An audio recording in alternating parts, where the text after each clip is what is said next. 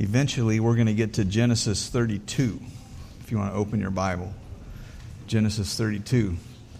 We're going to look at the life of Jacob this morning and how God used one of his unfathomable ways to grip Jacob's attention. And I think what we just sang was what Jacob needed to learn, and that's why he wrestled with the Lord all night long until God got his attention, and he did get his attention. The theme verse for these messages that we've done, and today is the last, has been Psalm 18, verse 6. I'm going to read it, and if you want, you can say it with me. Psalm 18, verse 6 says, "In my distress I called upon the Lord and cried out to my God. He heard my voice from his temple, and my cry came before him, even to his ears." Say that with me if you'd like. Psalm 18, verse 6. "In my distress I called unto the Lord and cried out to my God. He heard my voice from his temple, and my cry came before him, even to his ears." That's been a theme verse for us. We have done a group of messages called Desperate for God with several objectives.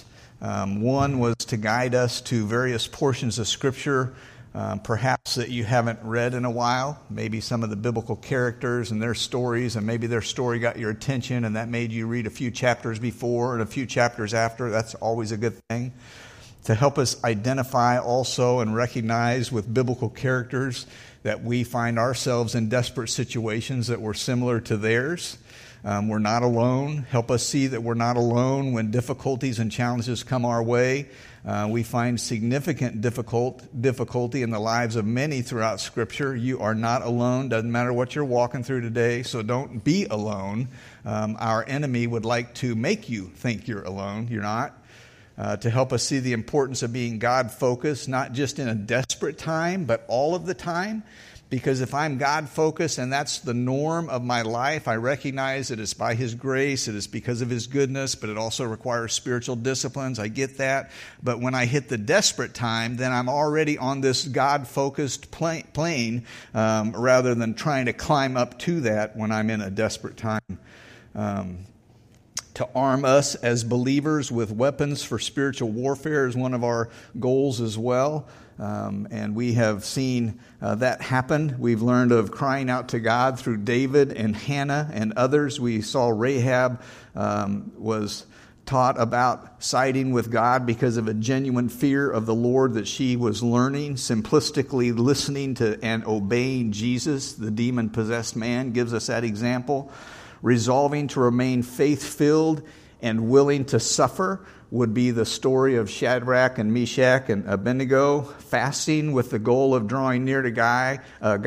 Esther and Mordecai demonstrated that. Believing God regardless of the obstacles would be Nicodemus. It would cost him something. Reminding myself of hope in the Lord, we learn from Psalm 42 and 43.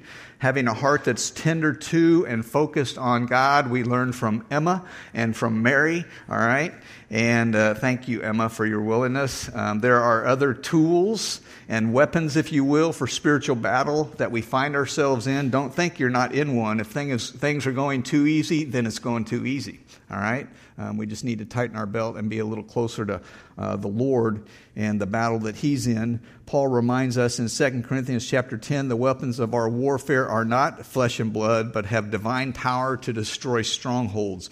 We could find many, many more examples. We haven't exhausted the examples. We could find many more examples of biblical personalities who were experiencing a desperation for God in their journey in life, as well as those who picked up spiritual weapons. And let me encourage you, as you're reading your Bible, doing your devotions, to read the stories and think, you know what, that's a person who was desperate for God. What was the tool that God used for them to help them in their spiritual journey?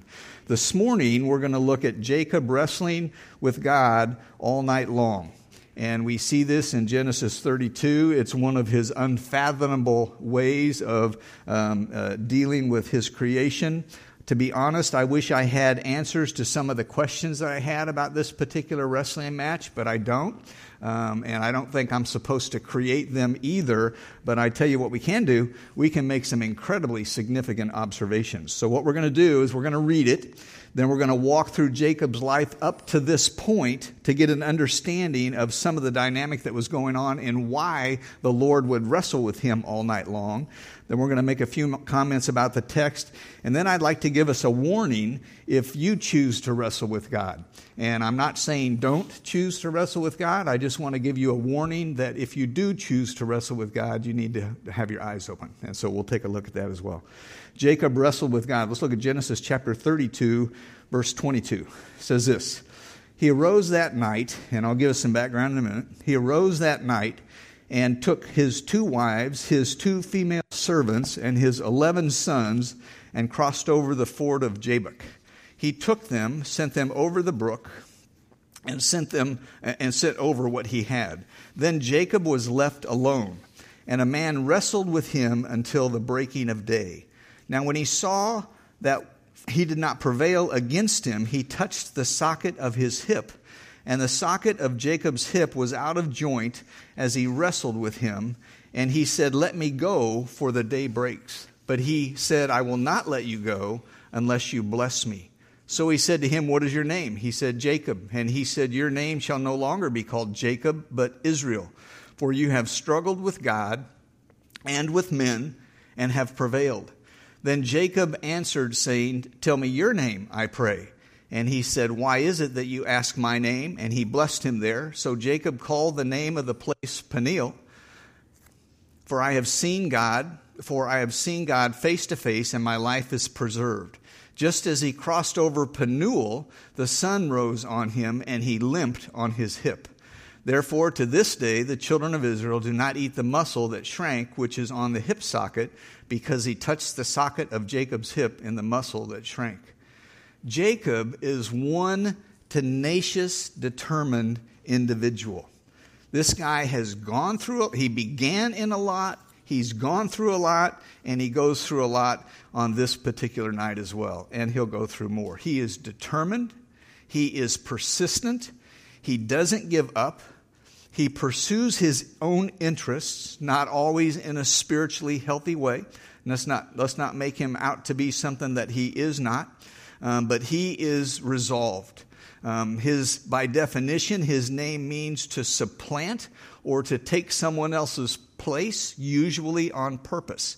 And so if I were to be supplanted this morning, I came with a message that was prepared, and Joshua wanted to muscle his way in here, and so he'd come up here and take my microphone and just kind of nudge me over. That would be a picture of Jacob, okay? That's what his name means, to supplant, to defraud, to deceive. This man found himself in a literal wrestling match with God. We're not talking about Jacob wrestling with sin, or you and I wrestling with sin. That's different, though it does seem feasible that in part the Lord's motive for wrestling with this man was because of his sinful, selfish disposition in life, and he needed Jacob's full attention. Jacob's background. I'm going to go through quite a few different passages just to give us a little bit of Jacob's background to remind us of some of the significant things that Jacob has been through, who he was, the challenges that he has had, the fears that he has. Jacob and Esau are the first recorded twins in Scripture. Their mother, Rebekah, Isaac's wife, was barren until he prayed for her. You could find that in chapter 25 of Genesis, verse 1. And I'm just going to say the chapter and verse, and if I mean something other than Genesis, just assume I mean Genesis. God was gracious and kind. She was impregnated. The 2 boys struggled, it says, even in her womb. The children struggled together within her, and she said, "If this is thus, why is this happening to me?" So she went to inquire of the Lord, and the Lord said to her, 2 nations are in your womb, and 2 peoples from within you shall be divided. The one shall be stronger than the other. The older shall serve the younger. So not only do you have these 2 brothers and their personal situation that's going on, but you've got these 2 nations that are going on as well. When her days to give birth were completed, behold, there were twins in her womb. The first came out red, all his body like a hairy cloak, so they called his name Esau. Afterward, his brother came out with his hand holding Esau's heel, so his name was called Jacob. Even their pre-birth struggle in the womb foreshadows later conflict that they were going to have. He wouldn't even let his brother be born by himself. He grabbed a hold of his heel, and as he came out with him. And that's what we find Jacob's beginning to be. Jacob was different than his brother. When the brothers grew up, Esau was a skillful hunter, a man of the field, while Jacob was a quiet man dwelling in tents. Isaac loved Esau because he ate of his game, but Rebekah loved Jacob. And I'm not saying follow the parenting skills of Isaac and Rebekah. They didn't do very well, and these boys had some struggles as a result of it as well. So learn from their failures. In Malachi 1, God would even say, I have loved you, says the Lord. Yet you say, in what have you loved us? Was not Esau Jacob's brother, says the Lord? Yet Jacob I have loved, but Esau I have hated, and laid waste to his mountain and his heritage for the jackals of the wilderness. Jacob would finagle or trick or manipulate Esau for his birthright. Genesis 25. Verse 29, once when Jacob was cooking stew, Esau came in from the field. He was exhausted. Esau said to Jacob, let me eat some of that red stew, for I am exhausted. Therefore his name was called Edom. Jacob said, sell me your birthright now. Esau said, I'm about to die. I'm just so hungry. I'm going to die.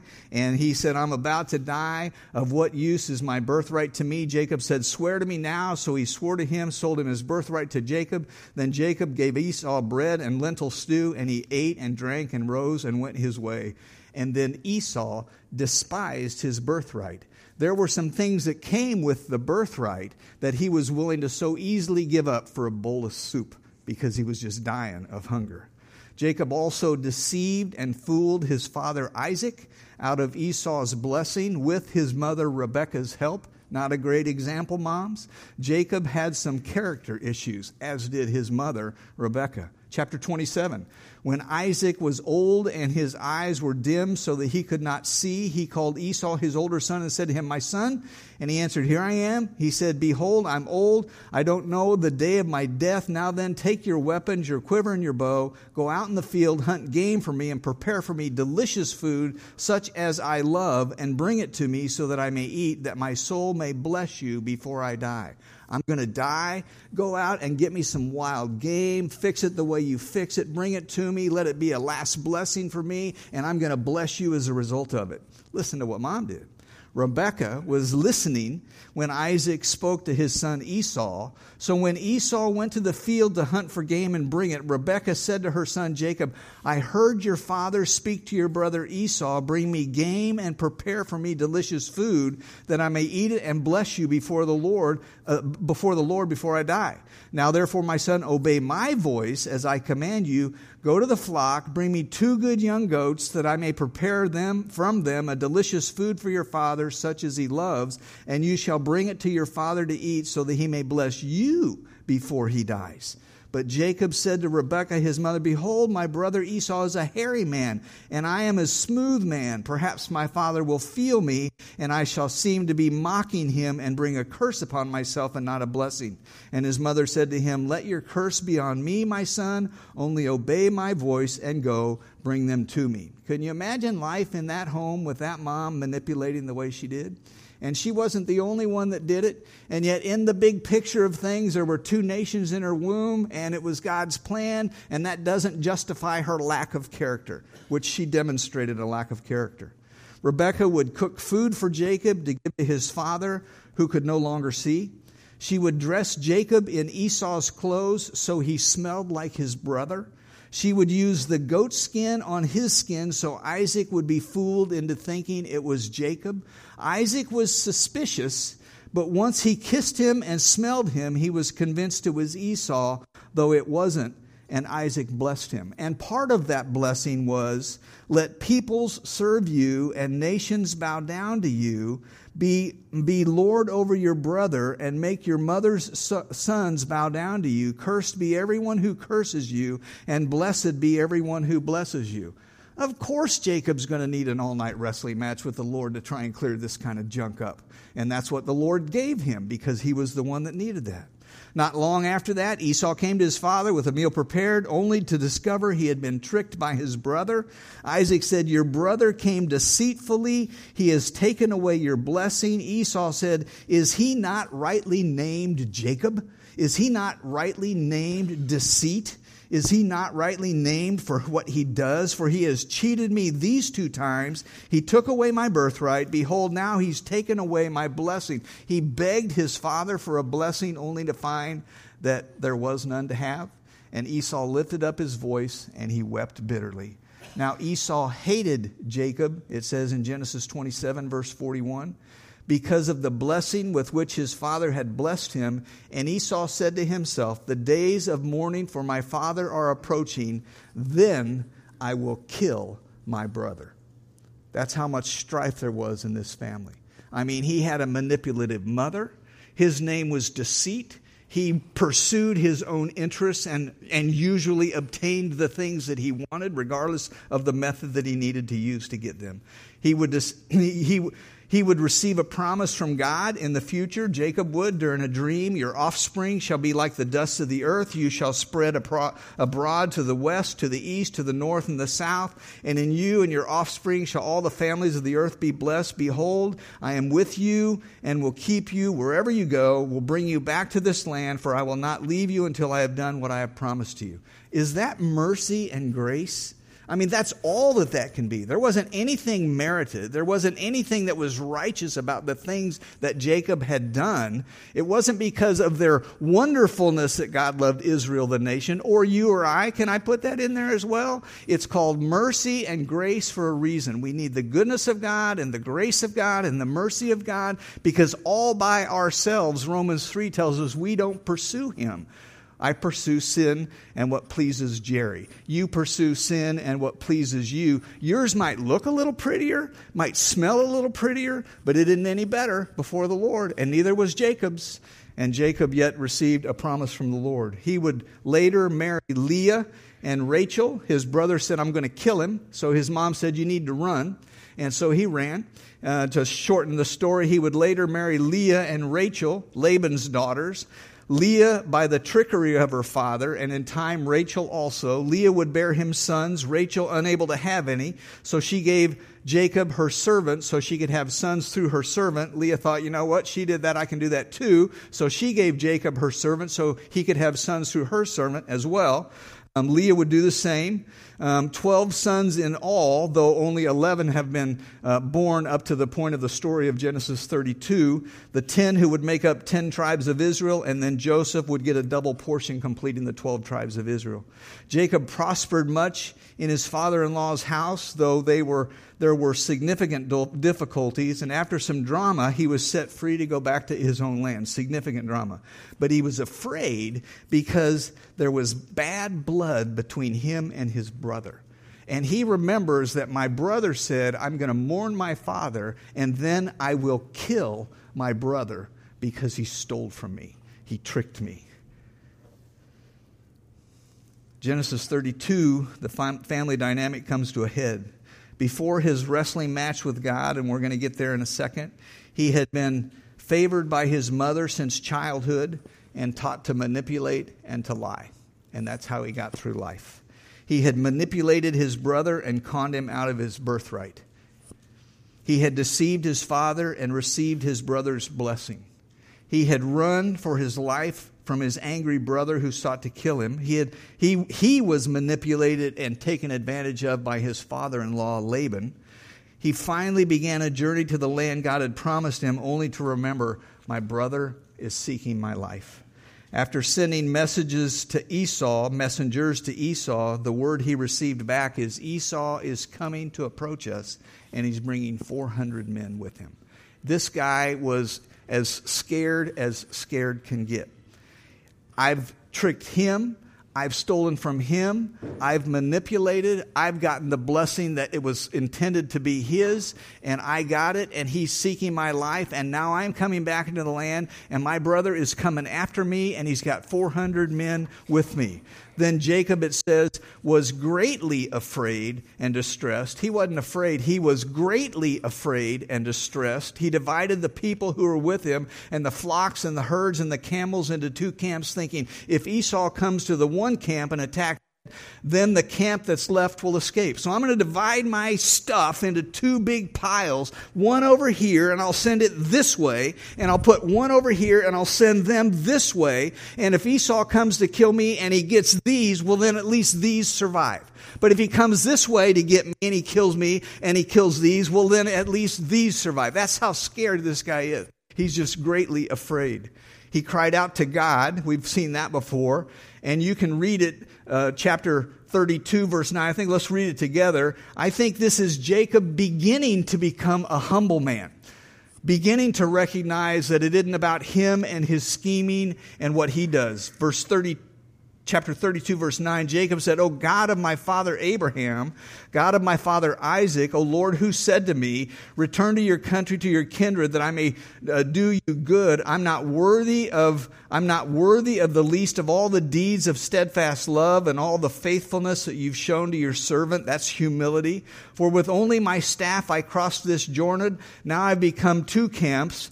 Please deliver me from the hand of my brother, from the hand of Esau, for I fear him that he may come and attack me, the mother and the mothers with the children. But you said, I will surely do you good and make your offspring as the sand of the sea, which cannot be numbered without multitude. So he spent the night and prepared a present for his brother. This is quite the present when you think about it. Hoping to appease him from the anger that he remembered from deceiving his brother because of his birthright and because of the blessing. This is the present, verse 14. 200 female goats and 20 male goats. Wouldn't y'all like to have 200? We might not want the goats, but the money value is there, okay? 200 female goats and 20 male goats. 200 ewes and 20 rams. 30 milking camels and their calves, 40 cows and 10 bulls, 20 female donkeys and 10 male donkeys. That's an incredible present. He's trying to buy his brother's favor, soften him up just a little bit so that idea of I'm going to kill Jacob flees his mind. These he handed over, verse 16, to his servants, every drove by itself, and said to his servant, pass on ahead of me and put a space between drove and drove. He instructed the first, when Esau, my brother, meets you and asks you, to whom do you belong? Where are you going? And whose are these ahead of you? You shall say to him, they belong to your servant Jacob. They're a present sent to my lord Esau. Moreover, he is behind us. He likewise instructed the second and the third and all who followed the droves. You shall say the same thing to Esau when you find him. You shall say, moreover, your servant Jacob is behind us, for he thought, I may appease him with the present that goes ahead of me, and afterwards I shall see his face. Perhaps he will accept me. I have tricked him so much. I have taken such significant things from him that I'm just going to flood him with goodness. People that are going to say, it's yours, and Jacob is coming after you, and it's yours, and Jacob is coming after you, and it's yours, and Jacob is coming after you. He's trying to buy this guy's heart and his peace. He's cried out to God for him as well. Verse 21, so the present passed ahead of him. Look at this. He himself stayed that night in the camp. That was what he did to try and appease Esau, but now he's going to meet God. Maybe he can buy his way out of Esau's anger. But you don't buy your way out of not pleasing the Lord. He sent his two wives away, their servants, his 11 children. Benjamin wasn't born yet. This is what happened that night. Chapter 32, verse 24. He was alone. No noise. No distractions.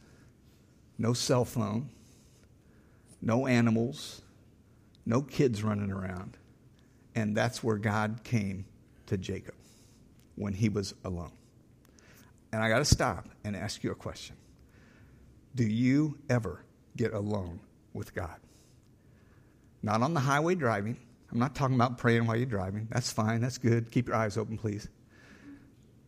But I mean alone. No distractions. No TV. No ding from Messenger. Nothing. You and God. That is where God approached Jacob alone. Some of us don't even know how to be alone. If I'm alone, I've got to have the music on, because to be still inside of my mind might just be too troubling. And God might want to do a work. I want to invite you to try it. 10 minutes, 15 minutes. No time limit. Alone with God. And a man, it says, wrestled with him until the break of day. I think we're going to see that this is a theophany, is what it's called. It's an appearance of the pre-incarnate Christ, because he saw God face to face. And Moses later would tell us nobody gets to see God face to face and live, and yet Jacob did live. Verse 28, it says, you have striven with God. Jacob would say, I've seen God face to face, in verse 30, and yet my life has been delivered. Hosea chapter 2, 750 years later, continues to write about this story. And he said, in his strength, in Jacob's strength, he struggled with God, yet he struggled with the angel of the Lord, I believe, and prevailed. He wept and sought favor from him. A man wrestled with him until the breaking of day. And I want to suggest that God went to Jacob. It wasn't that Jacob was going to God, let's arm wrestle or do an MMA match. God went to Jacob because Jacob had a critical, significant need in his life. God had him pegged for a significant role in the nation's life, and would even change his name this night, and one other time as well, would even change his name. So God went to Jacob when he was all by himself. God knew the need of the hour. He found Jacob at just the right time, in just the right circumstance. And can I suggest that there isn't a need of the hour that you and I have that God isn't aware of also? Turn the radio off and get alone with God when it's your need. Verse 25, when the man saw that he did not prevail against Jacob, could God have pinned Jacob in this wrestling match? I mean, just that quick. Of course he could have. Jacob needed an all-night wrestling match. Could God have made him tap out if it was an MMA match? Of course he could have. He created everything from his voice. Of course he could have put this man into submission. When the man saw he did not prevail against Jacob, he touched his hip socket, and Jacob's hip was put out of joint as he wrestled with him. So here I am wrestling with the Lord, and he touches my hip, and it throws my socket out of place. And so I continue wrestling with the Lord as I'm limping on my... This guy is tenacious. This guy is significantly determined.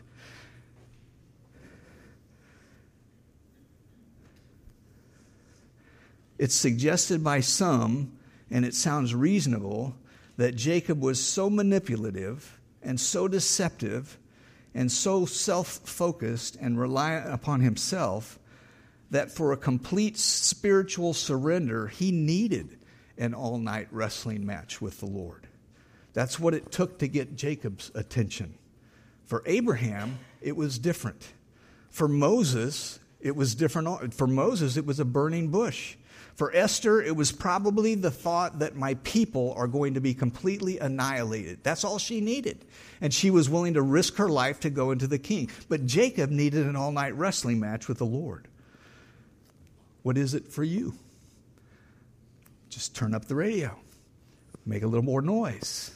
Bring the animals in. Bring the kids in. Let's just get some distractions so I don't have to pay attention to this. But then we don't get to the place where God wants us to get to spiritually. And Jacob got there. Verse 26, then he, the Lord, said, let me go, for the day has broken. But Jacob said, I will not let you go unless you bless me. Get the picture of this. Jacob is wrestling with the angel of the Lord, got a grip on him and says, I will not let you go unless you bless me. That is determination. And God blessed him as a result of it. Is that too bold for you and I? I don't think so. I think we're just supposed to be really, really, really careful if we approach the Lord that way. It cost Jacob a limp. Every step he took is what it cost him. There was a reminder. He said, I'm not going to let you go unless you bless me. Jacob had a grip on him. He demanded a blessing. Is that too strong? He demanded a blessing. In the midst of all of his shortcomings and his faults, he is one determined individual to get this blessing from the Lord. Verse 27, Jacob said to him, what is your name? The Lord said to him, what is your name? And he said, Jacob. And then he said, your name shall no longer be called Jacob, but Israel, for you have striven with God and with men and have prevailed. Prevailed doesn't mean he won. It doesn't mean he pinned the Lord in the wrestling match. But what he did is he endured. He withstood it. He had endured his wrestling matches with men, his brother, Laban, his father-in-law. He had prevailed in this wrestling match with the Lord as well. He endured it. He withstood it. You held on to God and said, I won't let you go unless you bless me. Jacob asked him, please tell me your name. But he said, why is it you ask my name? And there he blessed him, verse 29. So Jacob called the name of the place Peniel, saying, for I have seen God face to face. That's what the meaning of that word means. And yet my life has been delivered. The sun rose upon him, and as he passed Peniel, a place, he was limping because of his hip. Every step he took, he was remembering, when I wrestled with the Lord. I think he got humility that night. Instead of being deviant and manipulative and conniving, he learned submission to the Lord. I don't know if he limped for the rest of his life. It doesn't really indicate it one way or another. But it was significant enough that all of Israel doesn't eat that part of a slain animal anymore. It was significant enough that 750 years later, Hosea, writing about it, remembered Jacob and the limp that he had in his hip as well. And every step that he took, he limped. So let me ask us a question. Would God do that today? I mean, not the all-night wrestling match like Jacob had. And then let me tell us a story. We know Michael Busenitz. Michael Busenitz is a pilot that we support that flies in Mexico. And Michael got his training at Calvary Bible College. And while he was at Calvary, there was a professor that was there that taught aviation. And when I went to Calvary after I got saved in 1980, I was there, and I heard this same professor give his testimony one day during chapel. Not an eloquent speaker, just a regular old farmer kind of a guy, but it was gripping. This man's testimony was, God wanted me to surrender to him in ministry. He wanted me to be a pilot as a missionary, and I didn't want to go. And I told him I would not go. This is his testimony, not my testimony. And I told him I would not go. He was haying one day in a field years later, and he got his arm stuck in the hay baler. No one around. All he could do was yell, hold himself back so it didn't pull him in. He ended up losing his arm as a result of it. And there in that field with his arm stuck in a hay baler, wrestling with God, he surrendered to the Lord. And afterwards, he started teaching aviation to the missionaries that would fulfill the place that he felt God had for him. Could God do that today? Manifold ways. Anything he does, any way he wants to do it. And the way he got Abraham's attention was different than the way he got Jonah's attention, which was different than the way he got Jerry's attention, which is different than the way he got your attention or David's attention or Bathsheba's, anybody's attention. He's creative. He has everything at his resource. The sun rose as he passed Peniel, limping because of his hip. Every step he took after wrestling with the Lord, he remembered. I don't know if it was a perpetual, lifelong limp, but he knew it that morning. He knew it that day. I've wrestled with the Lord, and he said I prevailed, but it sure hurts an awful lot. And he got the blessing. Wrestling with God. Desperate for something. Let's wrap up this whole series. Hezekiah begged God for more time. And God said, I've heard your prayer and seen your tears. I will heal you. On the third day from now, you go to the temple of the Lord. I will add 15 years to your life. And he added 15 years to Hezekiah's life. It cost him. We'll get to that in a second. Abraham, Genesis 18, boldly negotiated with the angel of the Lord for the righteous that were in Sodom.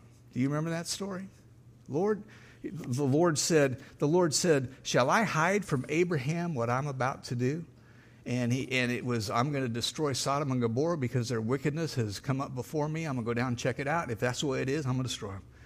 And Abraham, recognizing his nephew Lot was there, started negotiating with the angel of the Lord, God, Jesus, pre-incarnate. If there were 50 righteous people in Lot, would you destroy everything, or would you leave these 50 people? And then he goes so far as to say, far be it from you, because you're righteous and you're righteous in the way that you judge. You wouldn't destroy those 50. No, I won't destroy it for those 50 people.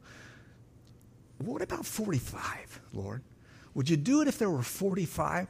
And then he goes to 40, and then he goes to 30, and then he goes to 20, and I'm thinking, God's going to kill this guy. Then he goes down to 10, and he spared the righteous. What a boldness in the Lord. Should we be that bold before the Lord? It's okay. We're invited. We see examples, but do it wisely.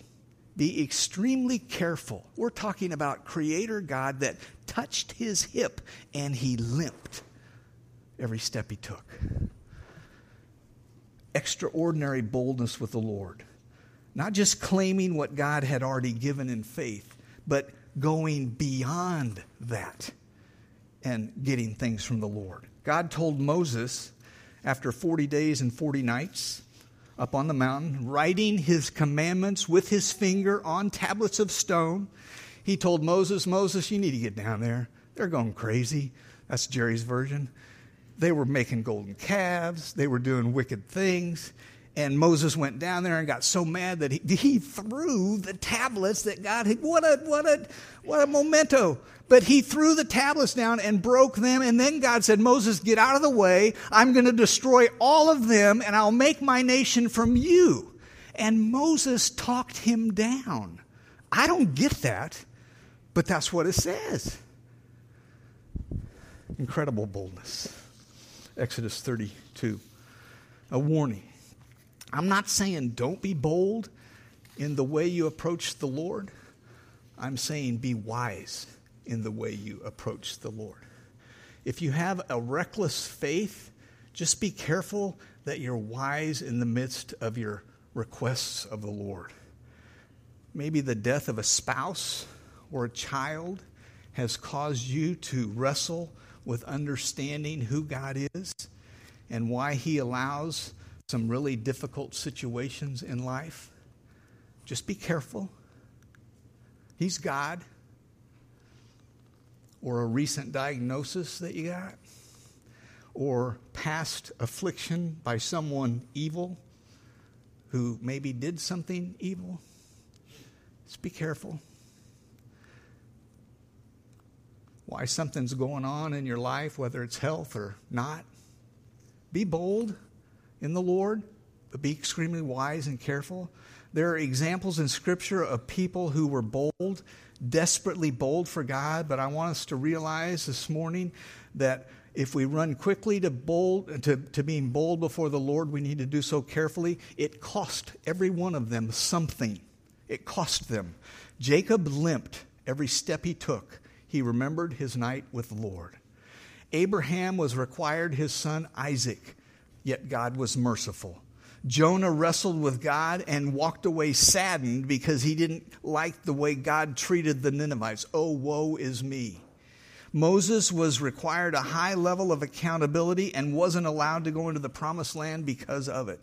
David withdrew from everything, people, food, drinking, hoping God would have mercy on his baby, and he didn't get it. We could give other examples of bold desperation with God costing some. Hannah would say, God, just give me a son. And God gave her Samuel, and the cost was he would, after 4 or 5 years old, would go to the temple and he would be raised there from his life from that day on. It cost something. I got a feeling that if we're going to go to the Lord boldly, we need to be very careful, have the biblical parameters, recognize that there are some things that we ask of the Lord that aren't addressed, and maybe he gives them, maybe he chooses not to. But we need to be careful, because you might walk away limping. Jacob did. Wrestling with God because I'm desperate for him. Not just, I want to know him better. I'm talking desperation. Desperation. Shadrach, Meshach, and Abednego. Desperation. Those that, Isaiah, being sawed in half. Absolute desperation for the Lord. Psalm 18 verse 6 says this, in my distress, in my anguish, in my affliction, I called upon the Lord, cried out to my God. He heard my voice from his temple, and my cry came before him, even to his ears. Let's pray together. Father, we bow before you. We sometimes walk in some really uncomfortable situations. And a lot of times we know Scripture and we know scriptural principles, but don't allow what we know to cause us to not be challenged by who you are. We don't want to go biblical. We don't want to go extra biblical.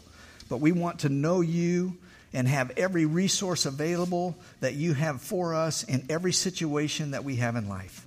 Are there those that go to extremes? Absolutely. We don't want to be there. We want to be exactly where you want us to be. Are there those that are so afraid to be bold to God that they might not ask it? Yes, we don't want to be there either. So work in our hearts, work in our lives. Show us the manifold goodness of God, your absolute creativity. Give us these examples and show us how we might request from you boldly when we're desperate and receive and recognize that you are absolutely enough. And we pray that in Jesus' name.